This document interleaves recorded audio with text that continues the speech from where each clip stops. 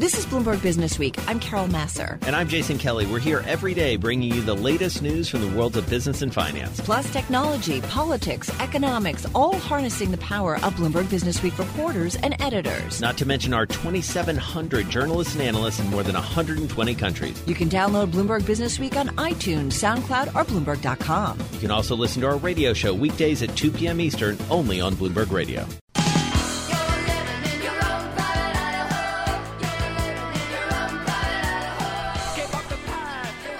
I love that song. Sorry, I just had to let it run for a little bit. This is among our most read stories on the Bloomberg, and it has to do with, well, private equity firms, to be exact, which are attracting record amounts of investor funds, but for years have faced criticisms that they game their returns. Over the weekend, billionaire Warren Buffett said, yeah, I think they might. He joined the chorus of criticisms or critics. Sonali Basak is investment banking reporter at Bloomberg News in our Bloomberg Interactive Brokers studio. Interesting. What's going on here? And this is, of course, set the stage of what happened over the weekend. Exactly. So it's a kind of a complicated question, right? Whether this is the right return figure to use. All the big firms use so-called internal rate of return. But Buffett's critique here is that, well, wait a minute, this is only really calculating cash going in and out of deals. And there's a lot of ways, a lot of critics say there's a lot of ways to game that return. But for a pension fund or an insurance company who's investing in private equity, for a long time, they have money on the sidelines that's pretty much doing nothing, and so your return over the longer horizon is actually not as pretty as that 25 to 30% that the private equity firms are showing. Well, and let's remind folks that Warren Buffett, Uncle Warren, has a bit of a tortured relationship with private equity going back many years. I mean, he was quoted years ago saying that he didn't really like private equity as owners because they were in and out too quickly. They don't love the companies enough. And candidly, he's had his own recent misadventure with private equity in some ways, right? Exactly. This whole critique is super interesting because, yes, he mostly doesn't do what private equity does. However, he has also recently worked with A&G Capital, which is a very well-known private equity firm. The whole Kraft investment, which obviously has not been doing very well, was in conjunction with A&G. Right. And so that's an undertone here for sure that is really hard to wrap your head around, really. In many ways, he does what private equity firms do, right? In terms of investing in privately held companies, but also publicly held companies, but in particular, privately held companies. That's a really, really important part of this entire critique. In 2014, he used this as an example to say, listen, private equity firms are, shoving debt into these companies, but we're not doing that as much, and we will hold you for longer so we can be a potentially better buyer. So by critiquing the private equity industry, he's saying to potential target acquisitions, we may be a better home for you. Did he share with everybody kind of the returns he gets on some of those private investments or those firms and, his investments in privately held firms? I'm just curious. Well, you could look at his whole portfolio, right? What people don't, this is another kind of wonky thing that's embedded in all this. He uses his insurance companies to buy a lot of these assets and then take them private and keep them under the Berkshire umbrella. So in essence, everything that you're not seeing in the stock investments are those private investments, right? Okay. But the interesting thing is, he does use leverage, right? The insurance company leverage is technically leverage. It's just not the same amount of borrowing from a bank that you would see from a typical private equity firm. And one important thing, I think, and you point this out in your story, Sonali, is that, and Carol, you pointed out in the intro, is that Warren Buffett is not alone in making this criticism. And one of the things that public pension funds and others have criticized private equity for over time is you can game these numbers all you want. But at the end of the day, what I really care about as a pension, as an investor in private equity, is how much money am I getting back and when am I getting it? And so they're more often, it feels like, and Sonali, keep me honest here, they are looking at what is the multiple of return capital rather than just these IRRs that can be, as you say, kind of manipulated to make them look good. There's kind of an alphabet soup you can use here on all these different ways to track returns, right? IRR, internal rate of return, is what Buffett criticized, but then what you're mentioning, MOIC, multiples of invested capital, is another way. And in our story, a third way, PME, which is the public market equivalent. Now you have three different ways to calculate returns, and what's the right one? Right. But I do think about all the money, right? We talk constantly about the dry powder that private equity firms are sitting on. And when you're an investor and you give them that money, you expect it to be put to work. And I do wonder, right, the longer they sit on it, Although to be fair, I mean, one thing that to be clear is that you are committing. You're not actually giving them the money. You're just committing a certain amount of money. So it's not. They're not. So they don't sort actually of take sitting it. on it. But there's a problem with that too. They don't take the money, but they're collecting an almost 2% management fee on that money in the first 5 years. Yeah. And that's another issue that Buffett brought up. All across the asset management industry, you have this great fee pressure. But in the first 5 years, you have private equity firms that are collecting sometimes 2% that might not either be doing nothing with it or not something not good, and regardless of unless performance. the returns are out of control later on, right? Then you're like, okay, I'm willing to let them sit. And that's part of the reason that the Steve Schwartzman and Henry Kravitzes of the world have been able to keep investors coming back. I mean, the other criticism, and we didn't even get into this, that Warren Buffett has had of private equity and hedge funds over time is the carried interest tax treatment. He has been a big critic of that and their ability to pay capital gains on what many people, including Warren Buffett, argue is ultimately ordinary income. Yes, I mean, that's certainly a thing, and they didn't even bring that up this weekend. That's definitely a real question, and it's really poignant that you bring it up right now, because when we're talking about tax treatment of the ultra-wealthy, this is definitely something that's coming up in conversations even outside of the Warren Buffett realm, for sure. Came up a little bit at Milken last week. Right, exactly. What was the feeling, just quickly, in terms of the tone of Warren Buffett this weekend?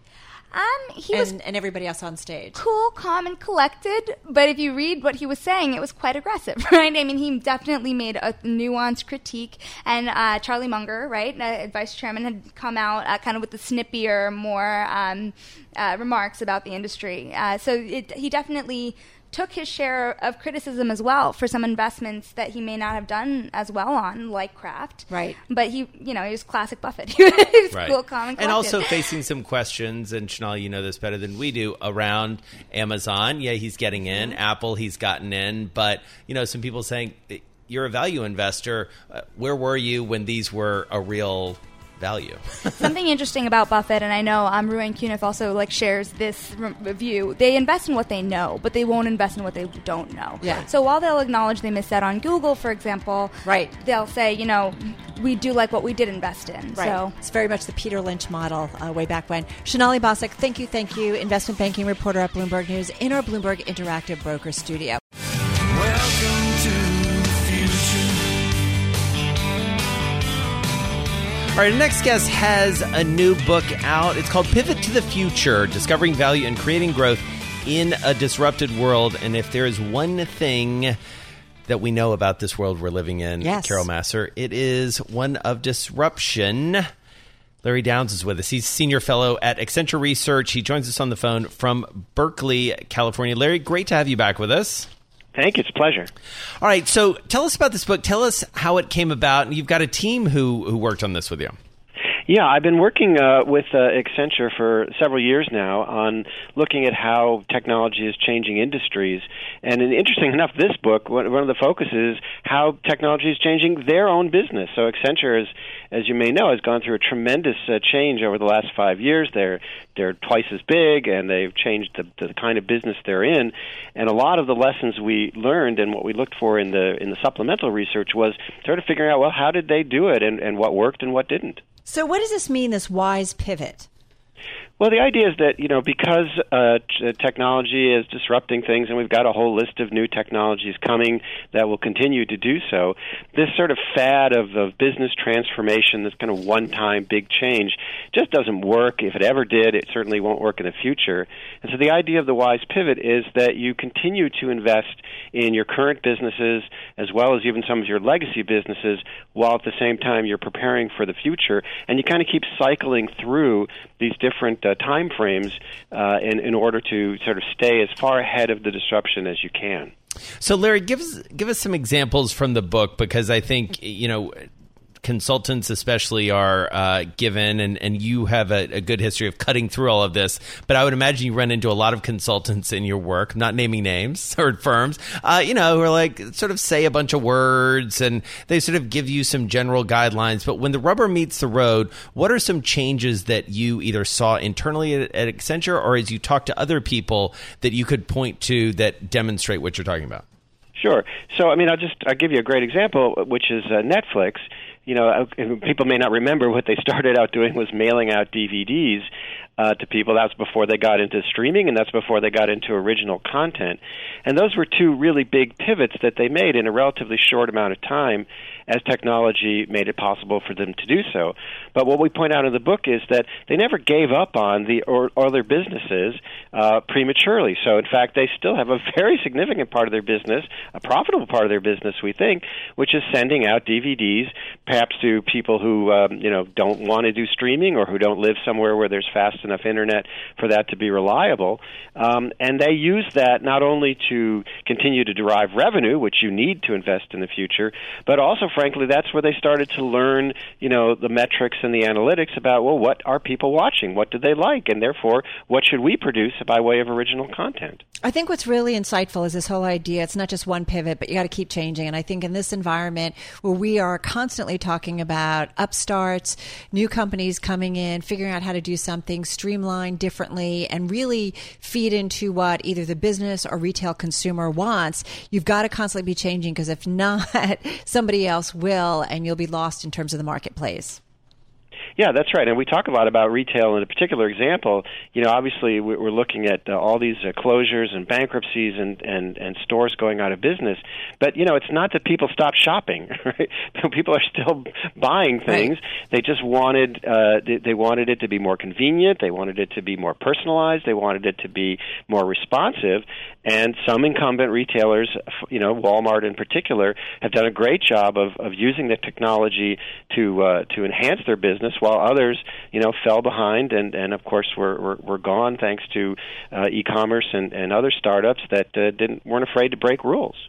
So, Larry, about 30 seconds to go here. Give us a sense, because you've taught at a number of very well-known business schools. How does this change the curriculum as we're trying to change or train, I should say, the next generation of leaders?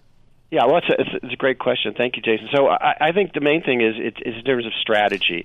Certainly when I've been at business school, when I've taught at business schools or lectured, the idea of strategy, it's very static. The way it's taught in business schools, people assume, while you're off making your 5-year plan, the market kind of stays still, technology stays still. That was a terrible idea 20 years ago. It's an even worse idea now, and certainly in the near future. So we'd like to see much more dynamic approaches to strategy, and frankly, much more pragmatic approaches like we do in the book. Right, exactly. Great stuff. Larry Downes is Senior Fellow at Accenture Research. The new book, Pivot to the Future, Discovering Value and Creating Growth in a Disrupted World. He joined us on the phone from Berkeley, California.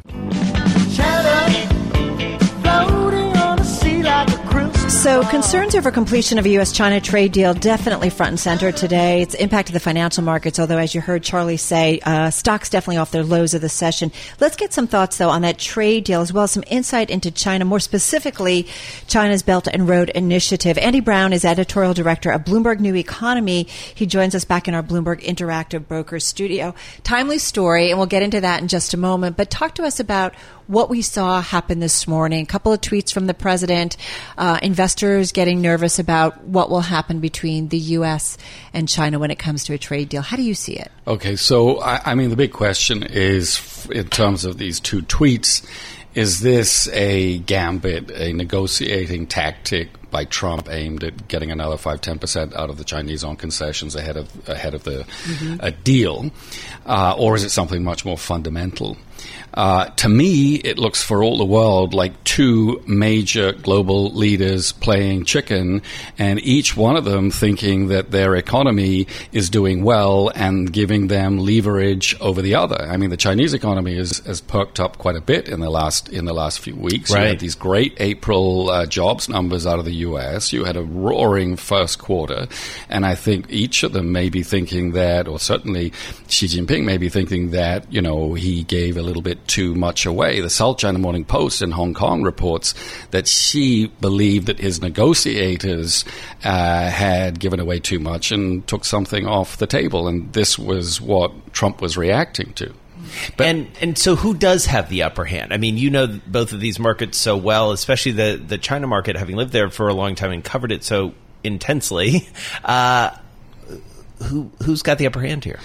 I mean, it's really hard to say. This is going to be, and I think what this is illustrated in China. Anybody who's done business in China knows that the deal is not the end of a negotiating process. It is the very beginning. And what the two sides seem to be arguing about now is implementation of the deal, encoding the deal into law. The Chinese are reluctant to do that, which rather makes the whole thing look from to the U.S. side like empty promises. But what markets have been expecting, this trade deal be all end all, and then we'll sort of all be back to the races. Forget it. This is going to be a long and really deeply disruptive and volatile process. All right, so the process will continue. Speaking of a long process, I mean, China has really laid out a lot when it comes to their priorities going forward, and that includes the Belt and Road initiatives. You have a story out there on the terminal, and it talks about some of the 5 myths of this. Go through that, Andy. Yeah, so it just seems to me that there's a perception has taken hold in much of the world. This is all about a Chinese investment blitzkrieg, to dominate the world. Right, exactly. Take over the planet. And next thing you know, it's going to be boots on the ground, Chinese armies marching down the highways that they've built, Chinese naval ships pulling into the ports that Chinese state-owned enterprises have expanded all the way to Piraeus in Greece and Trieste in Italy and so on. And the reality is actually a lot more subtle and a lot more nuanced and a lot more complicated. And one of the things that people look to Belt and Road and maybe get wrong, according to what you're talking about, is the cost. That this price tag is just, we can't even get our heads around it. What are we getting wrong there? Yeah, so some of the estimates for this are just completely nuts. I mean, $8 trillion. You always have to draw a distinction between what China promises and what it delivers. Mm-hmm. Okay, so the groups that are actually tracking what China has spent on Belt and Road, and bear in mind that everybody is now calling this $1 trillion, initiative. Okay, so between 2014 2017, first 3 years of Belt and Road, actual investments made was about $340 billion. All right, so okay, it's a chunk of cash, but it's not it's not world changing. The Asia Development Bank estimates that developing Asia countries in developing countries in Asia will need $1.7 trillion a year just to keep their growth going, to combat poverty, and to make themselves resilient to climate change. So even if it is $1 trillion, even if it's $2 trillion, right? It's not everything. But that's a good point, Andy. The magazine has done a lot of stories about China's moves into developing markets that are rich with commodities that China ultimately will need, and how they're helping them with, their infrastructure or development, and as a result, creating a lot of debt for those developing economies, and ultimately they'll be beholden to the Chinese. Are we not seeing that kind of loop? You sort of are seeing that, but the way that it gets phrased, which is Chinese debt trap diplomacy, and you hear this all the time. Mike Pence talks about this constantly, and it's not quite that. I mean, the idea of debt trap diplomacy is that China overlends to poor countries, and when they default, then China goes in and grabs assets. So there's only actually been one concrete example of that, which was in Sri Lanka and the port of Hambantota. So it's sort of the exception that proves the rule. Now is Chinese lending sustainable? Not at all. Chinese lending is sort of willy-nilly. I mean, they don't really seem to care much about risk. It's sort of random. It's haphazard. It's clumsy rather than malevolent. And this willy-nilly nature is another thing that you talk about, this idea that, this is not maybe this well-executed grand strategy that Xi Jinping is sort of methodically laying out across the world. Right, it's different things to different people. I mean, it is not the Roman Empire, right? So, sure, part of it, as you mentioned, is China's quest for natural resources, including energy. Another part of it is China wanting to build its brands and sell brands, high-speed rail, 5G networks. Part of it is China exporting its industrial capacity. Part of it, sure, is ensuring that countries on its periphery are more entwined into the Chinese economic sphere of influence, and therefore more willing to take on board Chinese positions when it comes to foreign policy and security. Which is what every nation does. Or certainly every Right. developed nation, right? Right. So, the real question now for the U.S. is how it responds to all this. So right? how does all of this kind of figure into as the U.S.-China trade negotiations go on? Because it does sound like, certainly from the U.S. perspective, that we're maybe misreading a lot of this in terms of China's moves. Right. So big picture, Belt and Road is a test of whether the United States is going to be able to accept China as a rising power and a potential peer. 10 years from now, it's going to have roughly the same GDP. And right now, the response from the United States is stiff arm, bad mouth, pretend it's not happening. And that's really not a realistic policy. Is there one difference, though, that China is thinking much more global versus what the United States is doing, For sure. kind of pushing back? I mean, there's a contrast, right? Right. One thing you can say for sure is that this demonstrates Xi Jinping's global vision in stark contrast to Donald Trump's, rather narrow America First view of the world. Andy Browne, always great to catch up with you. You are the editorial director of Bloomberg New Economy, and the upcoming, it's going to be here before you know it, New Economy Forum over in Asia. Get it started, get it started, get it started, let's get it started. This week in Bloomberg Businessweek magazine, a look at a fleet of startups developing products for women by women. Joel Weber, Bloomberg Businessweek editor, is in the house, along with Tiffany, Kary, consumer reporter at Bloomberg News, both in our Bloomberg Interactive Broker studio. And if you were a fly on the wall before we got started, because we were having some fun conversations. Mainly just about Paul's ability to pick great songs that go with the articles we're going to talk about. It's a given. He's just so consistent about that. How much time does he spend He doing spends that? a lot of time. It's when he says, don't talk to me, because he's got his headphones on. He's getting all our music. Busy. So tell us what's going on Busy, and what you guys he is busy, and what you guys wanted to do, or how this kind of came to your attention. So beauty is a space that I think is a really fascinating one. Tiffany's on the consumers team, and so it was just a space that we started kicking around back and forth with the team for a while, and Tiffany was like, ooh, I got it. So what'd you find? It's not just Glossier. It's not just beauty products. There are suddenly a lot of women starting health, wellness, beauty, and personal care companies. Women traditionally were the biggest consumers in this space. They didn't always dominate the business side.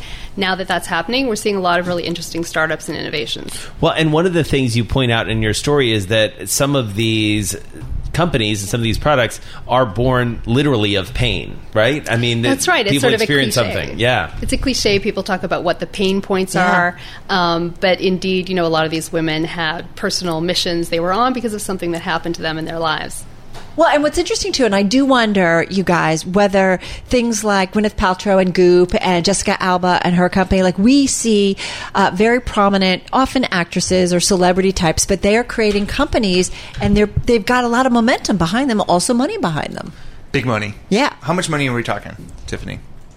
Well, some of these companies have, gone from just crowdfunding, so actually not a lot of money, and others have, 51 or 15 million, something small, from venture capital, and they don't need as much money as they used to because they can sell direct to consumer. They don't need shelf space at Target or Walmart, and they can use influencers. Yeah, and that direct consumer thing has enabled companies like Glossier, right? Like you can go from basically startup to billion-dollar brand in like a matter of years now if you hit it right.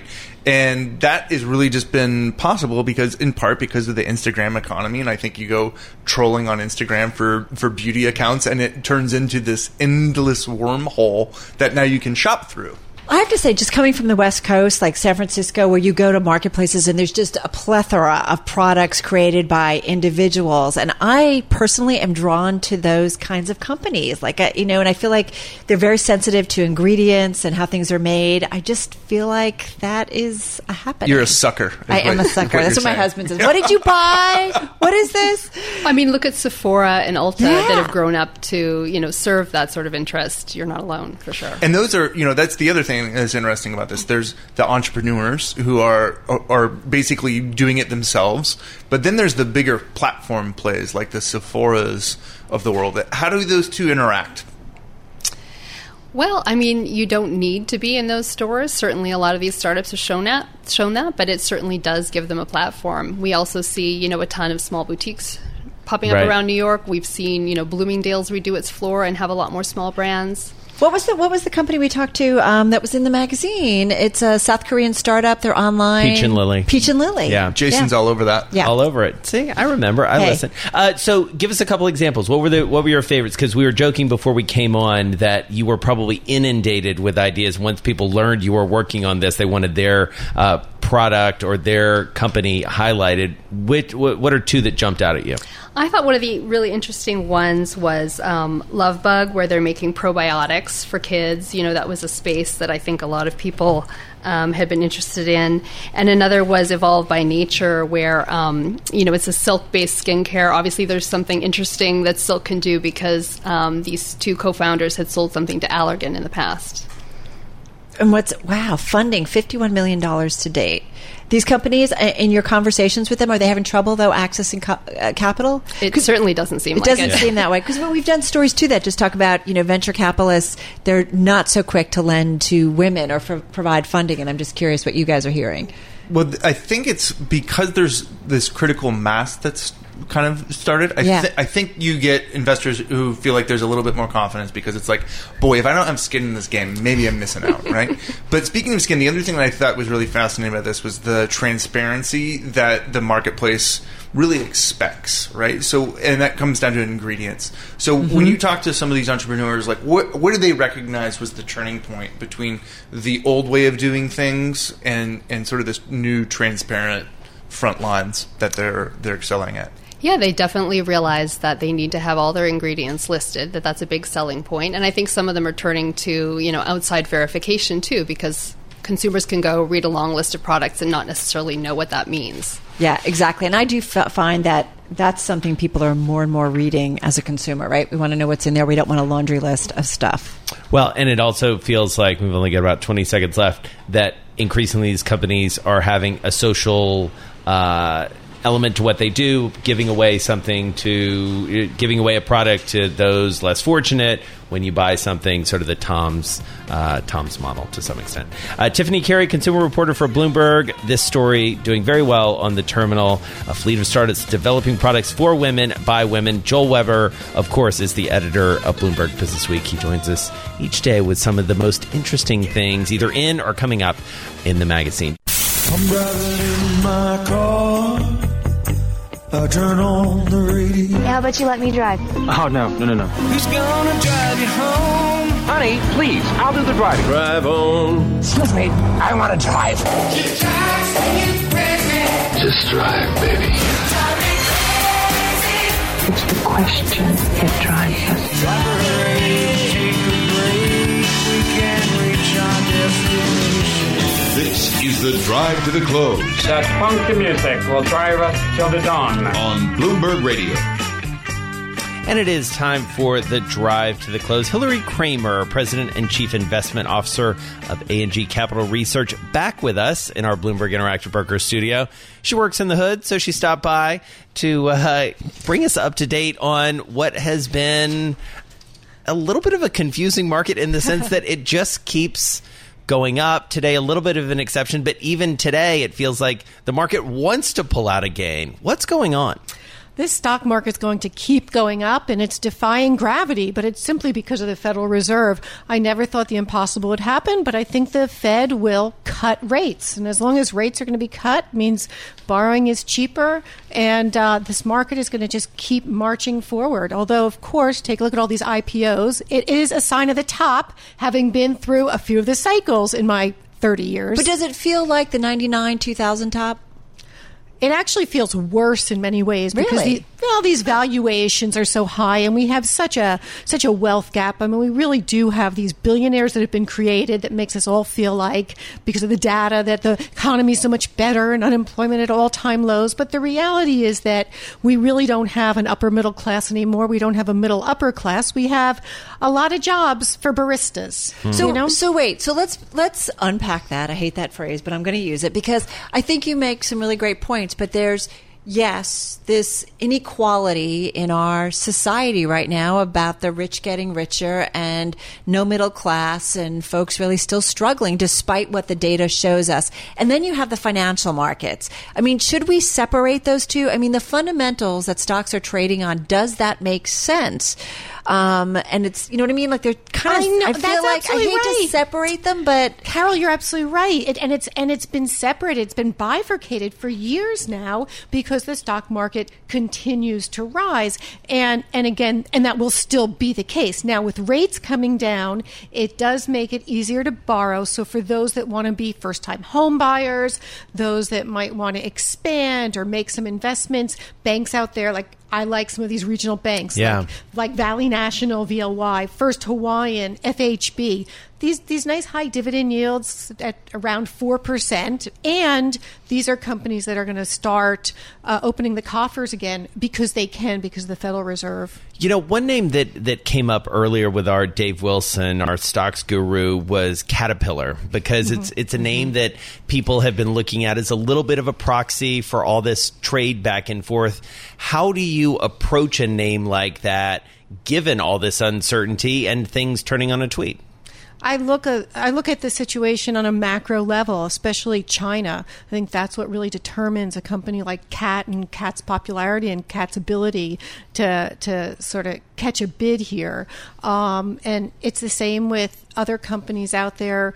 Take a look at something like 3M. You know, they reported they were down 10%, but you look at a company like that, and there's still these algorithms out there, and there's still sort of a desperation to find names and to invest in them and to keep marching higher. Well, and part of the reason you like Cat is the yield, right? I mean, like you have the dividend yield. Yeah. There's still the demand. Cat, to me, really hasn't disappointed the way other companies have disappointed. I mean, look, compare Caterpillar to Apple. Apple is basically, the estimates are down 10% from where they were beginning of the year. And then you look at Caterpillar, and the numbers look pretty good and pretty strong there. And there's still demand, and there's going to be flight to safety into the U.S. And a lot of the noise is going to dissipate. And look, it's going to be interesting. You know, Caterpillar's also tied. I mean, it's tied to a lot of areas, including energy. Well, actually, ExxonMobil doesn't even look so bad here. We're going to see with Venezuela, issues around Russia. There's still global demand. There's still interest. Do you not like this buying. Market? I haven't liked it for years, but if you want to make money, but you're not shorting it. No, never. This is going to keep going up until the next presidential election, because I really feel that Federal Chairman Powell, he first wanted to rein in these rates. He's going to tighten. It really made sense. We were really getting kind of fired up here. Things were getting like overheated, and then suddenly, as dinner with President Trump, and now then rates stay the same, and now it's even a matter of potentially cutting rates. And look what happened with the market last week. Upset that rates weren't cut. We're really feeling entitled. And it's a market that really isn't realistic. And when you ask me, Carol, to compare this to the IPO boom of the internet of 99, 2000. Because this doesn't feel like Pets.com to me. It just doesn't. Chewy.com is going public. I'm excited about that one. I will invest in there, but that's not really your point. But you know what I'm saying? Your point is you literally would put .com on the end of a name. The company wasn't even around for a year, and it's off to the races. Right. But a lot of individuals got into it and got involved in it. And a lot of individual investors got so hurt they've never come back in the game, or they came back in the game finally in 07, 08, and then they got burned again. But the point is, you look at these valuations, and that's really where I'm at with this. Yeah. Like, look at Uber, and I know you had this whole conversation about Goldman Sachs not being in Uber, but having invested $5 million, isn't that what what we're all talking about? But we're talking about 8-9 years ago, right? Mm-hmm. Yeah. Right. And so when you're talking about companies going public that are really going public just to cash out and not making money, they're not profitable, right? Right. All just to cash out all of these rounds of investors that came in the sort of like not in the Main Street way, but came in through Silicon Valley and came in through the quiet boardrooms of doing deals. And I think that's what makes this unfair. Look at Lyft down. Yeah. Where are we now? We're down about 20%. And I don't disagree with your idea that these inequalities are not good, right? We just came off a week of Milken, and that's the whole idea of shared prosperity.